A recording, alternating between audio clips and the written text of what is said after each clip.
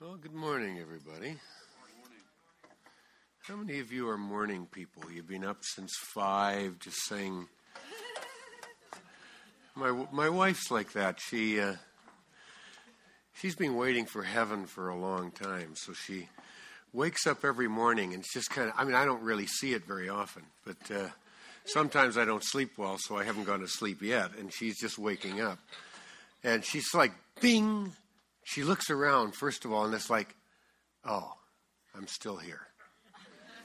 Then she starts praying, and by the time I finally get to sleep, I'm the classic spiritual slug. So when I wake up in the morning, I don't even believe in God. So it takes about a double espresso, and I'm an agnostic. And then around 11, I really start coming into faith. And meanwhile, she's been figuring out how to save the world for about 10 hours.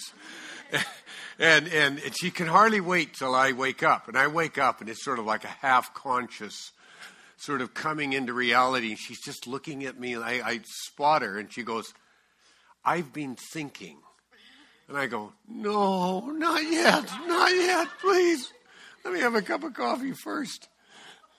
At any rate, this morning, morning sessions are always a little more of a challenge. And particularly, it's kind of like singing in a bar. There's a few patrons over there and a couple back there. And is there any chance maybe we could just sort of come and fill in a little bit here? Because what we're going to do today, it'll be helpful if we feel a little more like a community and we're going to work at something together. While these people are obediently moving from that section over to here, how many of you were here last night? How much continuity do we have? Okay, so pretty much anyone who is here was here last night. All right. Let me just make a couple of comments about our time last night.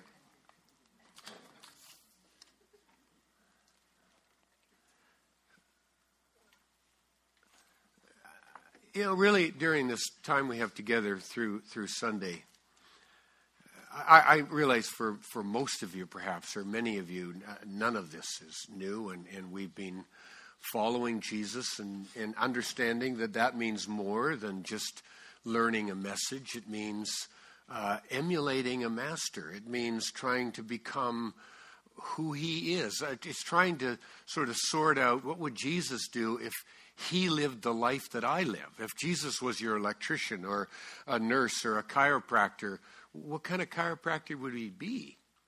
What kind of garbage collector would he be? Trash collector. Sorry, I'm in the States. And we're really wanting to orient and live our lives that way. But even though many of us have learned then at least to sort of pray for other people at church and we've gained some experience of what we call the prophetic, we still feel largely it's pathetic. We sort of feel that we're making a lot of this stuff up or that we don't really get it as well as some others do.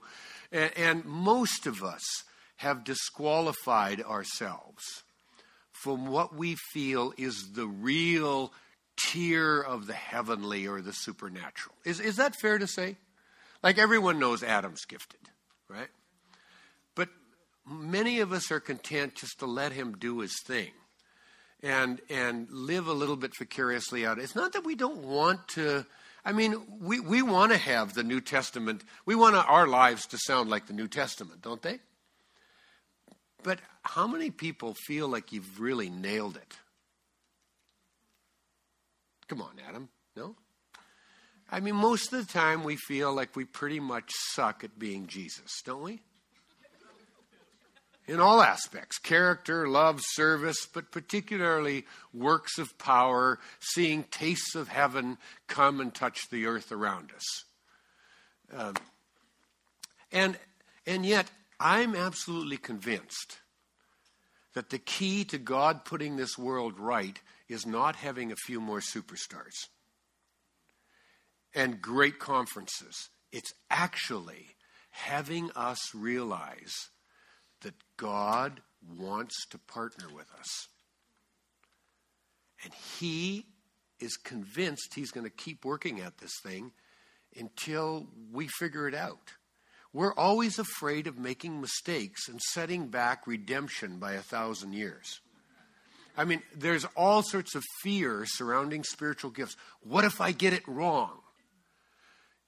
We're going to get it wrong. Anybody ever have kids? Ever notice there's an amazing thing about kids? They all want to help until they can. Right? And sometimes, particularly if you have a German background like me, you just don't want them to help because you know it's going to slow everything down. A dear friend of mine, an early leader in the vineyard who's passed away from cancer years ago, we both had sons named Jonathan. His little Jonathan, I mean, this friend of mine, Brent, he lived in Lancaster, California, which is in the high desert. But it was hard to keep flowers alive, but they really liked to plant flowers in front of their house every spring, and little Jonathan wanted to help. Now, Brent, being the wise father that he was, said, I'd love to have you. And then he went out and bought twice as many flowers. And this was the shtick. Brent would dig a hole, give Jonathan a flower. Jonathan would destroy the flower. And then he'd dig another hole and let Jonathan destroy that flower while he quickly replaced the first mangled flower with a second one. And after twice as many flowers and twice as much time, they were finally done. And Jonathan went running in to tell his mom, Mom, I planted flowers and Daddy helped. That's kind of the way it is with spiritual gifts. Half the time, we're not getting it right. It's not like we're helping God out in some spectacular way.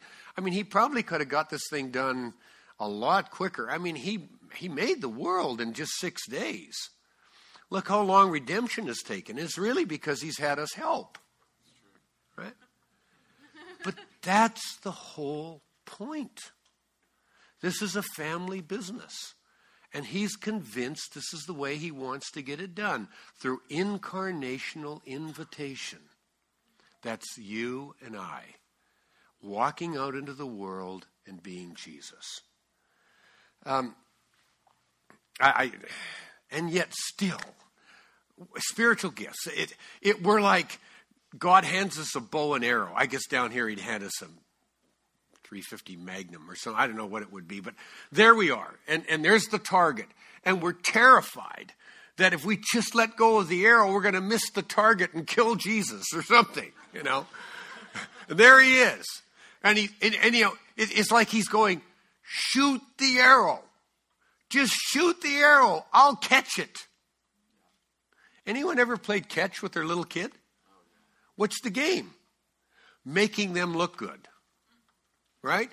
They throw the ball in some crazy tangential way, and we dive and catch it and go, you're amazing. Right? Welcome to spiritual gifts. God so wants us to be a part of the invitation he's bringing to the world.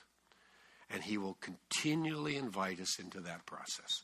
So my whole point is, and that's why we did it the way we did it last night.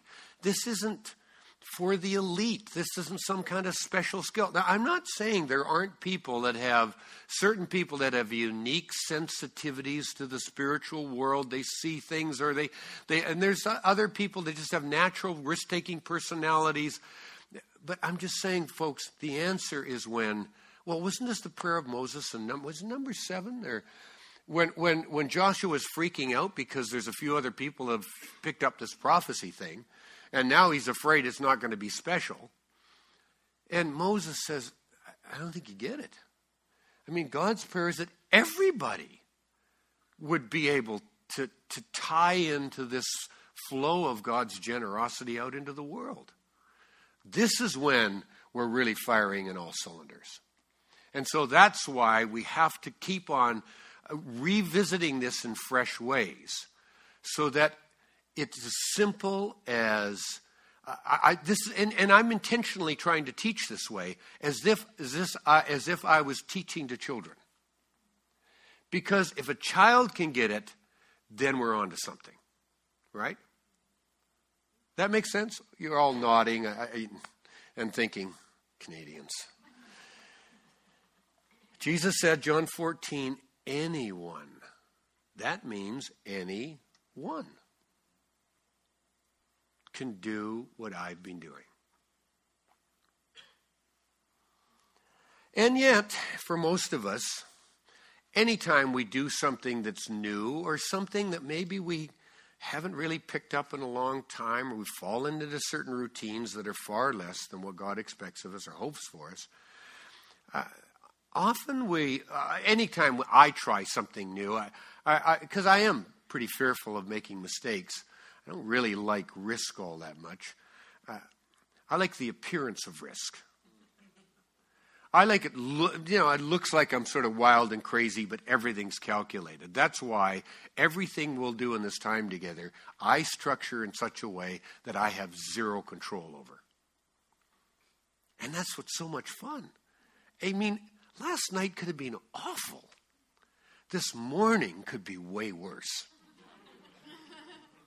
I love that, because then I know either God shows us that he can do this thing, or even if it's terrible, that's okay too. At least we get it out of the way. And we go, well, it can only be better than this. You ever gone to a conference like that? Well, this pretty much sucked. So your life has to go better than this. Maybe we ought to try something like that. It would be a good educational experience. But generally, we want some handles, and that's what I'm trying to give you. So we call them in the business world organizational priorities. Little things that enable you to know how to respond. Last night, the whole point was to get you to trust God's ability to speak to you. That it isn't your ability to hear, that it's his ability to speak. That's why we made sure we picked the lowest odds possible. Today, we want to try to focus on one more thing. In the business world, leadership world, we often talk about what's one thing you could do that would make an 80% difference. So I'm going to give you one of those things this morning. That if you focused on this one thing, and it's not a hard thing to remember, if you focused on the one thing of this morning, it would make at least an 80% difference in how you live your life the rest of the day and tomorrow and thereon. Right? So let's take a look at it. And the key is not some special prayer line where I'm going to impart my significant anointing to you. I mean, after all, I'm amazing. I have traveled now for 30 years internationally around the world. I don't know how many nations, speaking to literally dozens of people. And I'm willing, if you also buy my book for $14.99, to impart. No, it's not that. We keep thinking that somehow, if we just get enough anointing, then we will do all these things. And what I'm saying is, there's nothing more you need than some helpful keys that will enable you to step off the diving board and trust Jesus to fill the pool with water while you're in the air. Welcome to spiritual gifts. Right? So probably a good place to start to look for that key would be in the words and practice of Jesus. What he said was his key. I mean, that's not a bad place to start, right? If it worked for Jesus, I have a sneaking suspicion it may work for us. So let's take a look. And we'll turn to John chapter 5. This little backstory. Of course, there are a whole series in the Gospels of interactions between Jesus and two different disparate groups. One are the people who are the outsiders, the marginalized. They're the ones that weren't really the performers. They're the ones who had soft hearts. But when Jesus spoke his message and he talked about the embracing love of God that was available to anyone who needed it, they were like the donkey in Shrek saying, pick me, like that's who I am. And then there was another group, and they were the ones who had already thought they had enhanced God's reputation considerably, that they had certainly earned God's favor in many ways. That's a little bit unkind and unfair. But it's people who tended towards the religious end of the spectrum, and that is, they felt that there was some way in which the zeal and passion with which they pursued faith in the Torah and were the guardians of the traditions of the whole religious culture that had been handed to them by Yahweh, that they certainly would be the first ones to whom any Messiah would come. And they'd be the first ones that he would embrace. So what you always have is you have this interaction with Jesus and the hungry ones, but generally, Jesus would always seemingly do some things that would offend the very people you'd think he'd want to curry favor, and that were the religious leaders. And that's what's taking place here. One of the problems is what's just taken place is Jesus has healed somebody, but he's healed them on the wrong day. You see, Jesus did a lot of things really well, but everyone has their challenges, and Jesus pretty much sucked at time management. Like, he could never figure out what day it was. You'd think he would have assigned that to one of the disciples. You know, they're getting them ready, brushing them up, and putting on his makeup and everything before he gets to the cameras. And they're saying, Jesus, listen, Saturday. It's Saturday. Remember, only chiropractors work on Saturday. Like, not healers. So no work. He'd get in there, and as soon as he started talking, he forgot all about it. He'd see somebody with need. Bingo, he'd heal them. And therefore, the religious leaders would go, what are we going to do to this guy? I think we're just going to have to kill him. So that's sort of the backdrop that we face. And in his defense against these accusations, Jesus says to them, well, okay, why do I do this stuff? He came up with this brilliant thought. He said, well, actually, the only reason I work Saturdays is because Dad does. I mean, I'm actually, he said, well, maybe I ought to explain. You see, I think I've said this before. Of course, he's going to say it numerous times through John. I mean, 5, 8, 11, 12, 17. He keeps saying, you understand, this is how I do everything. I actually don't make stuff up. I don't make up good ideas for God and then present it to him and say, hey, would you think you could bless this? He said, I simply, moment by moment, in everything I do, whether I speak, whether I do, my intention is to always please my Father. So I'm watching to see what he's doing, and I put my hand to it. And he might have said, actually, that's a pretty good recommendation, because if you put your hand to God, what God's doing, you end up looking pretty good. You end up looking like God. That's why a lot of people kept saying to him after he spoke, that sounded like God. And Jesus would say, well, actually, he writes my sermons, so that's why they actually come across pretty well. I understand our pastors say that as well, but this was really true. And that's why there was so much authorization in the things that he spoke and did, because he simply joined the Father in his work. Now, that's a game changer. I mean, think about that for a moment. That paradigm shift, to use that expression, changes everything. Because if we stop and think about it, most of us, we say we're theists. We actually act like deists. In other words, we talk a lot about the presence of God, but actually most of the time we presume his absence. And we work as though he weren't. It's almost as though God said, it's like Gandalf saying, I'll be back. In the meantime, take care of things, and all hell breaks loose. And you're trying to go, what would Gandalf do if he were here? And you go, I'm no wizard, for crying out loud. And that's the way we often feel. Like, it feels like one of those, I mean, I grew up with the advent of television. And so we'd get these horrible old, I suppose they were iconic, John Wayne, black and white Western movies.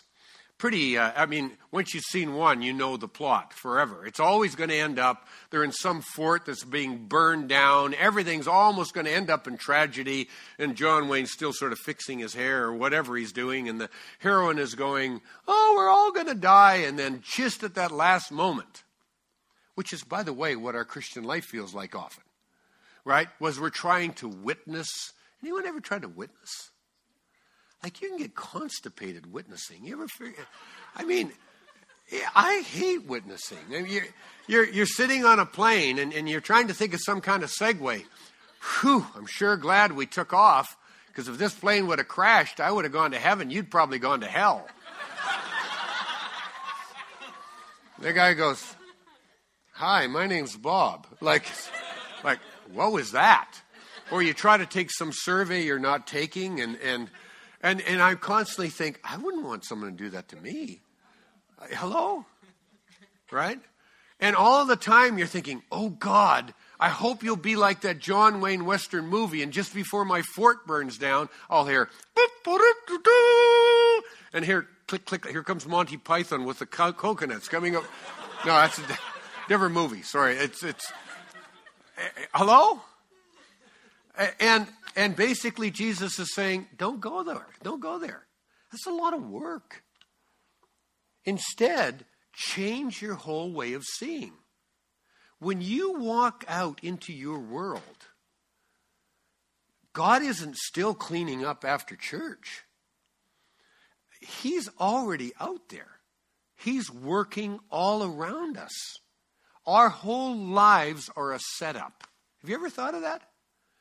I mean, you think you chose your job and where to live, and you picked your friends, and God was working in all of that and has placed you in an environment where it's a perfect setup for people around you to see a taste of heaven.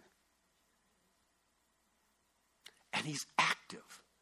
He's working under the surface of people. Now, they don't tell you that. They're all like, oh, I'm cool. Everything's great with me. I mean, my life's going to hell in a handbasket, but, I mean, they're just going to follow the ritual. How are you? I'm good. But underneath that, God is at work. And if you are simply the same person everywhere, figuring out how to be Jesus, it is the most unbelievably attractive thing.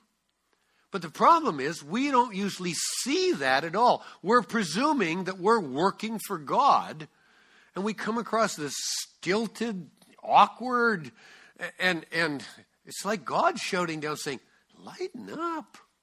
Like, be yourself. Be good advertising for me. I mean, that's horrible, right? Just love people and watch for what I'm doing.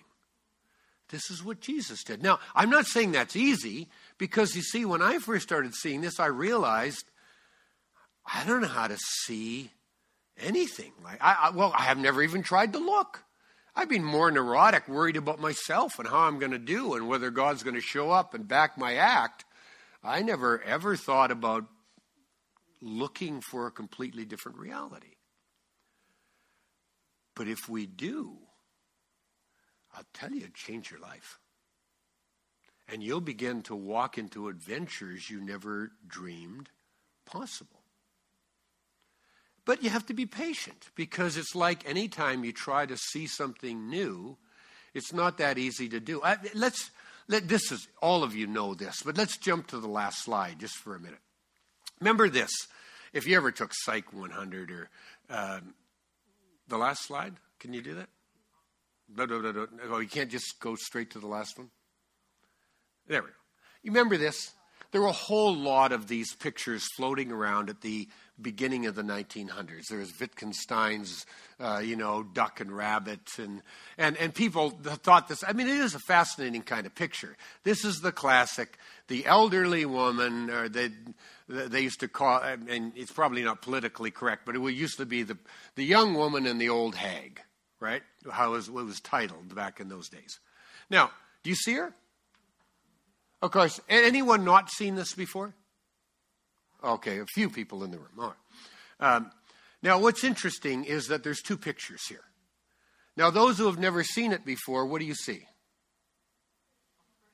Well, who are the people down here? Now, you're afraid you're going to get it wrong, I know, but I'm sorry? You see an old lady. You see the young woman. So which one of you is on drugs? I mean, do you see, how many people see both? Okay, how many people see both easily? You can switch back and forth. Okay, that means you've seen it a fair number of times. But usually when you look at it, you see either the one larger face with the woman and her chin buried down, looking down, or you see the younger woman and her chin line and a band around her neck, and she's looking away from you, right?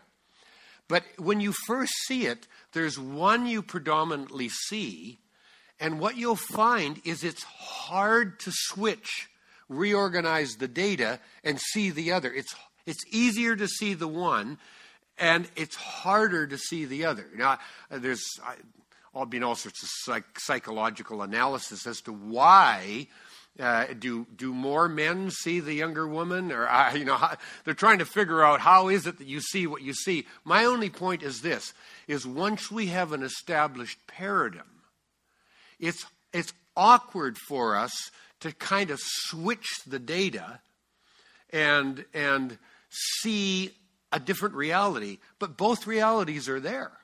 Both women are in that picture. So we can either see where God isn't, or we can see where God is. And there's a certain amount of discipline and training to learn to look for the other. I mean, sometimes people don't wear watches anymore, but I would get someone who had a watch with lots of things on the watch face, and I'd say, give your watch to your neighbor. And then I have the neighbor ask them questions about their watch that they look at every day. And you know what? They don't have the slightest clue what's on their watch. You'd say, are there numbers? How many numbers? What's written on the face of your watch?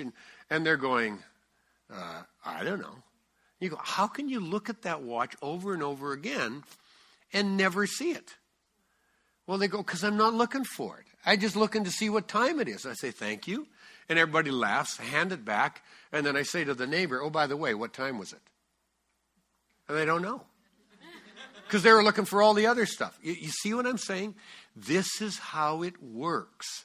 It isn't some special anointing. It's learning where to focus our eyes. God is present, and he's active, and he's at work. And what enables us to begin to see how it is that he sees is just like I did with some of you with this picture. I said, for instance, if you want to see the younger woman, there's a curving chin line. She's looking away, and there's a band around her neck, and that sort of zones you in on what to look for. And so how do we zone in on what to look for and get an idea of how it is that God sees, how it is that God responds and interacts with humanity, so we know where to position ourselves and so we can look the way that he looks? Well, I'll just give you a couple of, I don't want the teaching to be too long this morning. I'll give you just a couple of examples. One Old Testament, one New. I mean, many people complain about the violent, angry God of the Old Testament, and that's a topic for another day. But I always see God through Jesus because he's the perfect representation of the Father. Therefore, I read the Old Testament through Jesus. But even apart from that, I have a wonderful text in Jeremiah. Jeremiah wasn't exactly a well-integrated individual. I mean, he was pretty much a nervous wreck. But God did powerfully speak to him. And I love the passage in Jeremiah, I think it's 29. Is it 29? Yeah, 11. This is a definitive statement. Now, this isn't exactly written at a high watermark of Israel's history, like they're doing super well. He's pronouncing at the same time judgment, but in a larger sense around the judgment that they brought on themselves by separating themselves from the trusting in God. He says, look, this is my posture toward you. I've got plans for you. It's not the plans I thought God had for me when I was younger. I thought he was running after me. I was running like hell, thinking he might catch me. And I just thought he was just going to beat the tar out of me. I thought he was like many people think is God, the God of the Old Testament, just an angry God that set up a plan he couldn't sort of pull off, and now he's going to blame everybody else for it. And And so here's what he says. I have plans for you. Oh, it's not to harm you. I've got a hope for you. I've got a future for you. I want you to prosper. I mean, look at what a powerful statement of invitation this is. And this is what is so powerfully presented through the life of Jesus and on into the New Testament. Let me refer to a New Testament text, Hebrews 10, because it's one of my favorites. It's talking about, Hebrews 10, the once-for-all sacrifice of Jesus. And it says in, what verse is it? Verse 14. Referring to the sacrifice of Jesus on the cross, he says, by one sacrifice, he has made perfect forever those who are being made holy. Hold it. What he's saying is, right now, your life is pretty much a train wreck. He looks at it and says, perfect. Is God on drugs? Like, what is this? Well, think about it for a second. What God is saying is this. You say yes to my yes. You hang out with me. I don't care how screwed up you are. At the end of the day, you're going to look like me. You know, you just hang in there. And God sees us through what we're going to be. And instead of seeing us through who we used to be, he sees us through what we're becoming. And so instead of all of his words and thoughts towards us being ones of condemnation, you're probably going to end up just like you started, he sees us through eyes of invitation. You understand that about the heart of God, and I tell you, you're ready to be Jesus in the world. I used to be a high school teacher and counselor. I mostly counseled, but I taught an elite physical education class. And only the best athletes could get into it. You had to apply to get into it. And we did all the sports I liked. I loved that class. It was great. And except it was an elective class, a semester system, and it was only seniors in high school. And except that during this sign-up, and all these great athletes are signing. It was coeducational. I'm just thinking, this is going to be a dream class, man. I'm going to drink coffee in the sidelines most of the time, and they're going to go and kill each other. It's going to be great. And then this girl walked up who was one of those people that all of us went to school with. And that is, she was really insecure and constantly whining. Was like, I'm not going to do well. I'm going to fail. I was horrible. It was awful. And then you get results back. I got the highest mark. And you just want to kill them. I mean, it's like just shut up, would you? But they're just over, and they ruin it for everybody else. They get an A. Do you have a letter grade system down? They get an A. They get honors, but they make everyone's life miserable, and everybody else feel like a schmuck, right? So I looked at her and I just thought, I don't want her in my class. So she went to sign up and I pulled the sheet away from her. I said, you can't take it. She said, what do you mean? It's not full. I said, no, it's not full. She said, well, but I qualify. I said, no, you're overqualified. She said, you can't do that. I said, I just did. But I'm thinking, I can't do that. So then, this was like a little prophetic foreshadowing that I was going to be a preacher. I said, well, okay, you can take the class, but you can only take it on 2 conditions. Now, you're thinking when Adam gets up and he said, let me tell you 2 things about this. You're thinking he knows 2 things. He doesn't know what he's going to make up 2 things. He's confident he can make up 2 things about anything. But in that moment, you just go, it sounds good to say, instead of saying, I don't know why I did what I did. Maybe I'm just paranoid. Or, you just come across as being authoritative. Well, there's 2 reasons or 2 conditions. And then I had to think, what are my 2 conditions? And then I said the first one, and I thought, what did I just say? I said, you could only take this class if you allow me to give you an A now. She said, what? I said, well, I'm going to give you an A now. You can't lose your A. All you have to do is come and not whine. I just want to take all the pressure off you. You've already got your A. Now shut up. Right? Enjoy the class. And then my second condition came quickly, and don't tell anybody.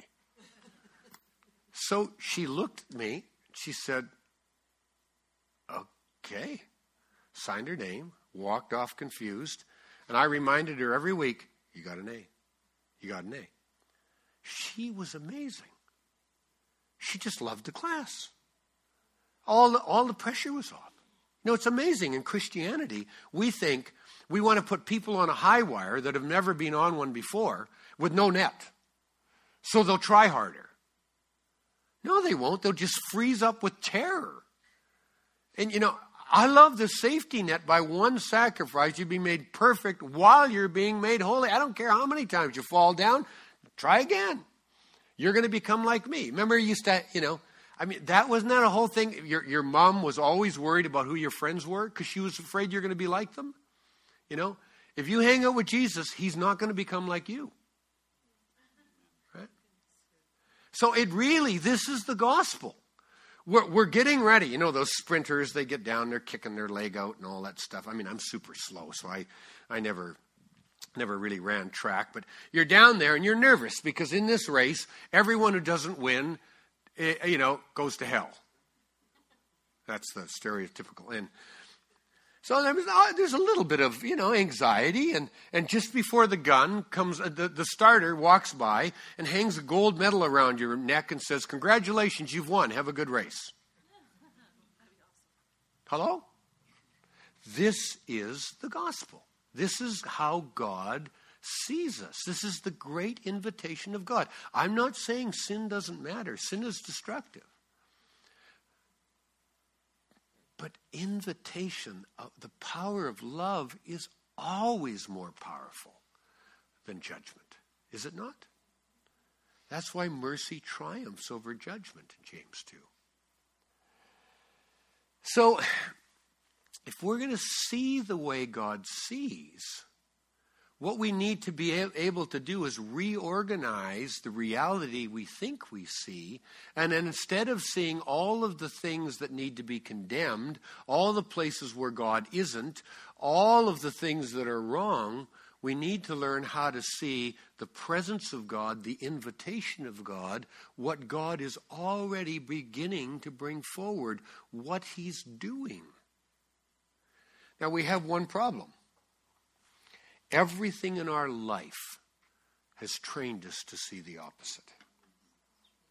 We've been brought up in an age of critical analysis, which has been really helpful for building things like airplanes that I spent half my life in, and solving certain mathematical problems and making things work better, practical, tangible things. But one of the problems has been, and they're seeing this in the leadership world, that's why there's this whole new field and perspective called appreciative inquiry, which is fantastic. But what they're realizing is all we can see is the negative. That's part of why we're so depressed. We just see what isn't. And it becomes overwhelming. Everything is a world out there that needs to be fixed. And that's our quote fixation. So we, like the Laodicean church in Revelation 3, we need, one of our primary prayers ought to be, oh God, give me salve for my eyes. Because if I'm going to figure out how to be Jesus in the world, I'm going to have to figure out how to see what Jesus saw. But my eyes need to be fixed because I automatically see that which isn't. And I don't see the invitation of God and the presence of God and the activity of God. So, Lord, heal my eyes. Help me. Paul said in 2 Corinthians chapter 5, in that passage in verse 16, 17, where he talks about, and he's talking to the Corinthian church. Now, I tell you what, they're a pretty motley crew. A pretty notorious bunch, the Corinthian guys. And yet, what does he say to them? This is who you are. You're in Christ. You are new creations. The old is gone. Now, a lot of people go, hold it. I don't think it's much gone. I mean, sleeping with your mother and getting drunk at communion doesn't seem like all gone to me, right? But he's saying, no, this is the future. It's all new. And what does he say, prefacing those remarks? He went, hey, I made this mistake before with Jesus. I looked at him from a worldly point of view. And I'm not making that mistake again. I'm going to look around at everything in my world around me, and I'm going to see it from the perspective of God's amazing, powerful invitation. Anyone united with the Messiah in the message, 2 Corinthians 5, get a fresh start, is created new. The old life is gone. A new life burgeons. Boy, that's a good word, burgeons. Do you use that a lot? Do you walk around saying, hey, you're really burgeoning today? I think I've said it twice in my whole life. Okay, you probably read this scripture in the message. Now, that's what I want to encourage you in this morning. Let's learn to see in a new way. Now, problem is, of course, and I referred to this last night, as soon as I use the word learn, we are people that are steeped in the tradition of classical Greek philosophy. So for us, learn means theory, practice. You learn the information, and then you put it into practice, except that most of the time we don't put it into practice. And yet when Jesus talked about learning, his process of learning, the whole rabbinical method, was something we call praxis. So they learned to partner with Jesus and partner with his Father by partnering with Jesus and partnering with the Father. And in that process of doing, of risking, then there was correction, information, just in time, need to know, which is the way that the best kind of learning ever takes place. And so if we're going to learn to have that, if we're going to cooperate with the sovereign salve that God will put in our eyes, and I think he will because he loves to answer these prayers, then it will mean on our part intentionality, a discipline to step out and not only try to see the way that Jesus sees, to see his activity in the world, what the Father is doing, but also to put our hand to it, to step toward it. And it means taking risks. The wonderful thing is if you pray, God will help you. Now, I'm told some of you this, I'm pretty much an introvert. I mean, all people that go up in stages seem like they just love to be your best friend. But the reason they like the stage is you're there, I'm here, and I'm in control. Right? And I will smile, and then once this is over, I'm going to go be by myself. You know, I know some of you think it's a sickness. My wife's been trying to cure me of introversion my whole life and pretty much has given up by now. But I mean, thankfully, I've learned a lot of wonderful things and learned to be that people aren't enemies. And I mean, I do like you, and I love engagement with people. But it takes so much energy from me. I'm exhausted at the end of it. And I recharge by being alone, right? One place I love to be alone is in crowds. There are certain places where it's safe because no one is going to... You go to certain places, you go to a coffee shop, well, except if you're in a small town and everybody knows you. But in the city, people pretty much leave you alone. You put your computer up there. It doesn't really matter what you do. You just have a lone space in the middle of lots of people, right? One place like that for me is an airplane. If you fly a lot, and with one airline alone, next flight I'm going to have my 1 millionth status mile. That's not all my miles. That's just status miles with one airline. So I've sat on an airplane seat a lot of my life. And you learn the drill, right? You sit down, you pray for the first while that no one's going to sit in the seat next to you. But airlines are getting worse, and they're packing them like crazy. And so you hope it's not like the Far Side cartoon where that 700-pound person with the one eye in the middle of the forehead is going to come, and yours is the only seat left over. That's always terrifying. Or somebody who's going to be super talkative, and doesn't know the drill, because the drill works this way. They come, they sit down, you say, "Hey, hi," and then they might exchange a few pleasantries, like one or two. But what you always do is you pick up a magazine or book and look like you're pretty much engaged, so they feel like they're interrupting. And then what they do is then the plane gets ready to taxi, and now that conversation is over. So you watch a movie, read a book, whatever else, and then when the plane lands, you say, "Hey, have a great business trip," or whatever. Now, there's some extroverts that find each other in seats, and they talk the whole time. But, I put in some earbuds, and you can eliminate them.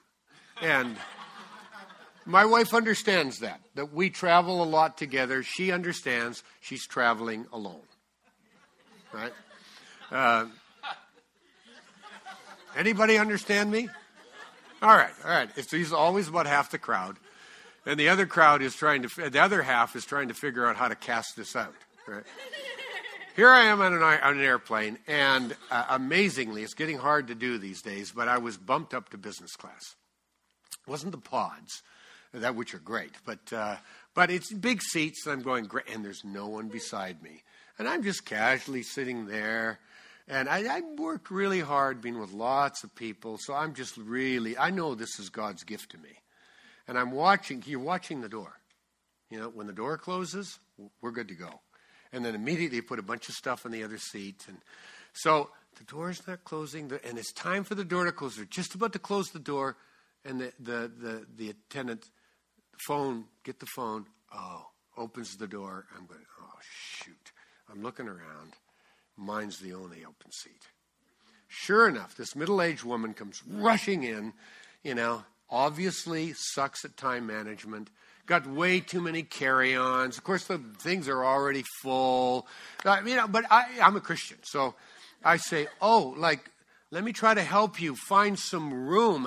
Obviously, there's far too much of this, and it would have been a lot easier if you would have come earlier, but we'll see. We'll find somewhere. And then we sit down, and then she's just like chatty Cathy, right? And some people, you look at them within 15 seconds, you know exactly who they are. And now I'm going, okay, I've got strategies to deal with this. So. Now, part of my paranoia is because of what I do. Now, I live in Canada. Like you guys, it's the American flag and God. You're this wonderful. So many people go to church, and it's changing now. I realize that, but in Canada, if you let people know you're a Christian, or even worse, a pastor, they just make a sign of a cross and dive under the seat and ask to change, and it doesn't end well, So, and what's the first thing that people ask you on a plane after "where are you going"? They ask you, "What do you do?" I know this is coming, and I just don't have, frankly, the energy to deal with it. And so I had that sort of, sign hanging up going, "The man of God is out." And so she sits down, she's talking, and I'm reading my magazine, ignoring her. And so I throw her a little one-word response. It's all calculated to know you're under-responding, which is a message. Some people get those messages. Some people, it's like, So she goes, where are you going? Vancouver. I'm just across the country. So we're talking about 5.5-hour flight or something. And then she goes, "What do you do?" So I didn't really lie. I said, "I train people. I'm a trainer." She said, "So am I. I train people in the pharmaceutical industry. What do you train people in?" I put down my book. It's kind of like spirituality. What kind of spirituality? Spiritual sort of spirit, She looks at me, she goes, "Are you a minister?" I said, "Yes." It was just bizarre. She just recoiled. And she said, "Oh, no." How could you do that? She said, "I don't believe God exists, but if he did, I'd hate him." I want to go, "Hi, my name's Gary." How did we get here? I was just reading my book. But you know what? I was just tired, and I just didn't have time for this. And it was I don't know why I did that. I just put my head on her shoulder and said, "You poor dear." I said, "I get it." And then this. I was there too. I'm not even going to try to explain to you. All I'm telling you is I thought the same way about God, and then he caught me, and I've changed my whole position. So actually, he's a good guy to me. I mean, I go back to my book. I thought that was it. She goes, "What do you mean?" I put my book down. So I'm trying not to be in this conversation, Now, I mean, part of what happened when she first sat down was I'm reading my book and I go, "Okay, so I only got one seat. That's okay. It's a big seat." And I just had this thought come into my mind. And I was pretty sure it was God, because it wasn't me. It was, I'd like to have a conversation with this woman. So I literally said, "Go ahead. Don't mind me." and he said, "Well, I'd kind of like to get you involved." I said, "Well, okay, but I'm not going to witness. If you want to do it, then you do it, and then I'll try. But I don't really want to." You can see I'm just one of these real faith guys, always looking for every opportunity, There is a reason why I say if this can work for me, it can work for anybody, right? So she starts asking, and I thought I got nothing to lose. So I just told her what had happened to me and who I figured out God was and what I've seen him do in the world and stuff that I've seen him do and just how much he's a God of love and invitation. I just told her, I talked to her like I would talk to you. And she's going, "You saw that happened?" I said, "Look, I'm not lying to you. It happened." And I keep going back to my book. And then she'd go, ask me another question. I'd go, and at one point, I don't know how long this went on, probably an hour. And then suddenly, I saw her. I hadn't seen her up until then. I saw the old hag. And suddenly, I saw this person and how much God had been pursuing her all her life. And I said, "Look, what I'm trying to tell you," and I told her some things about herself, things that God loved about her, that he had specially put in her, ways he'd pursued her. And then I suddenly realized that I'd gotten carried away, just focused on her, and I realized that I didn't really know those things. And she realized I didn't know those things, and she looked at me and said, "Are you psychic?" I said, No, I'm not psychic at all. I said, "Actually, I'm pretty pathetic about any of this stuff. But I'm telling you, if what I said sort of accidentally is true, you got a problem. You got a big problem. Because I couldn't know this, and trust me, I have no special gifts. So what you're experiencing is God is inviting you and giving you a different picture of who he is." Then she was really interested. So we talk some more, and then finally she goes, she's looking straight ahead, and she says, "Look, don't stop talking. This is really interesting to me, but I've got a chronic neck condition. And just from turning, I'm just racked with pain right now. My whole left arm has gone numb, but don't stop. I'm just going to look straight ahead. And I'm thinking, oh, man.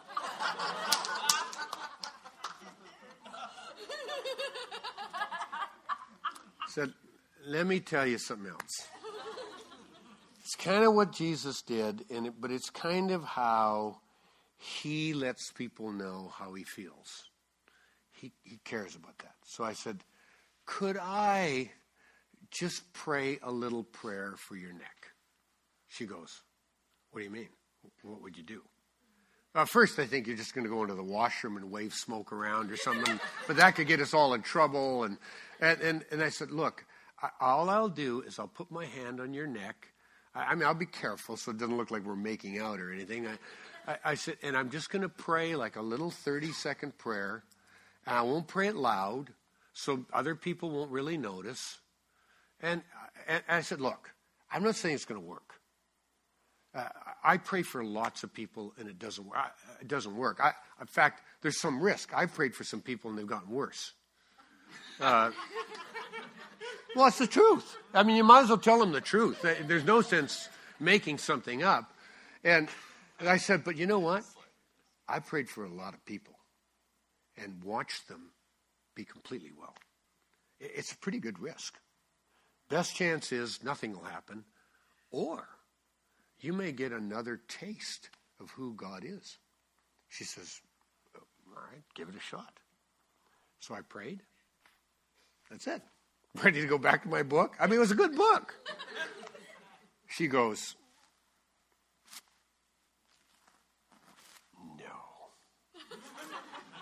no. Looks at me and goes, how'd you do this? I'm telling you, I don't do this. Like, I'm just a schmuck. Like, this is God.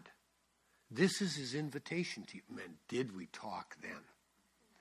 Amazing. I managed to have, I had a Donald Miller book, the Blue Like Jazz. And I said, look, read this. This will give you another little window. I eventually lost contact. We lived completely different parts of the country, lost contact with her, but had contact for a while. And what she told me was her and her friends had not only all read this book, they were praying for sick people in Jesus' name. And she was said, my neck's still completely fine. I don't know if she was a, quote, Christian yet, but tell you what, she was on a slippery slope. She just loved who God was, didn't know that much yet.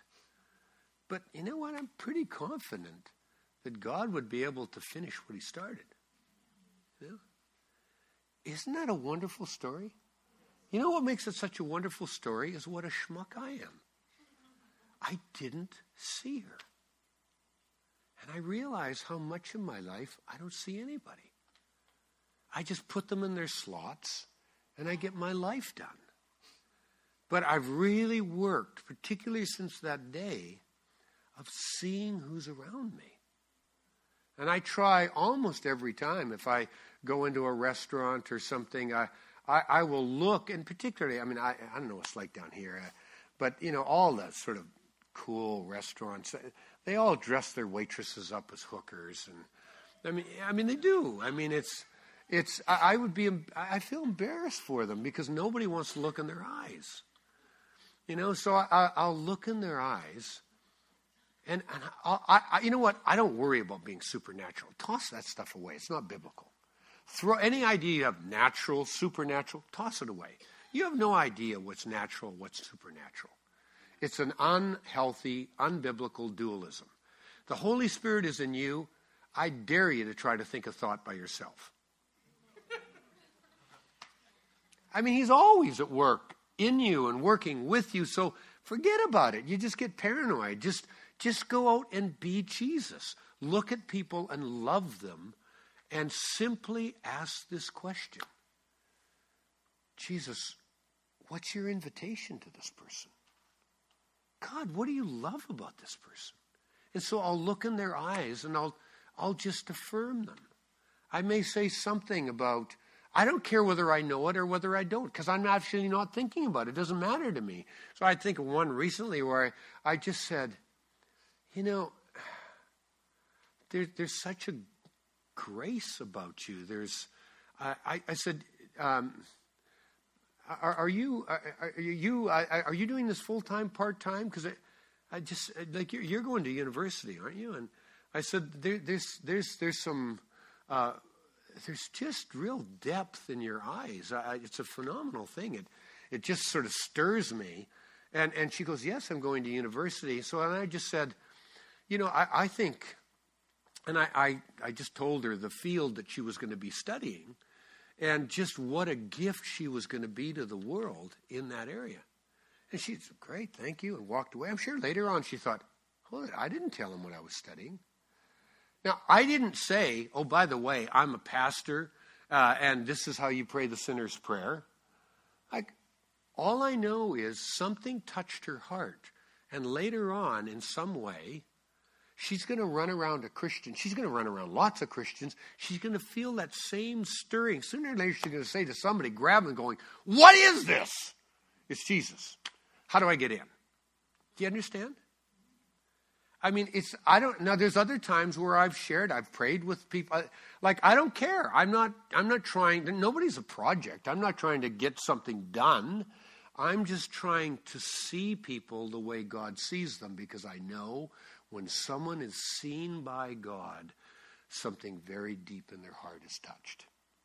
And if the whole church becomes like this, you won't be able to beat people out with a stick. Make sense? So, when we see what God sees, I said this last night, something happens to our hearts. And our attention is taken off of ourselves and on to the person that God loves. And something happens when we join God in his work.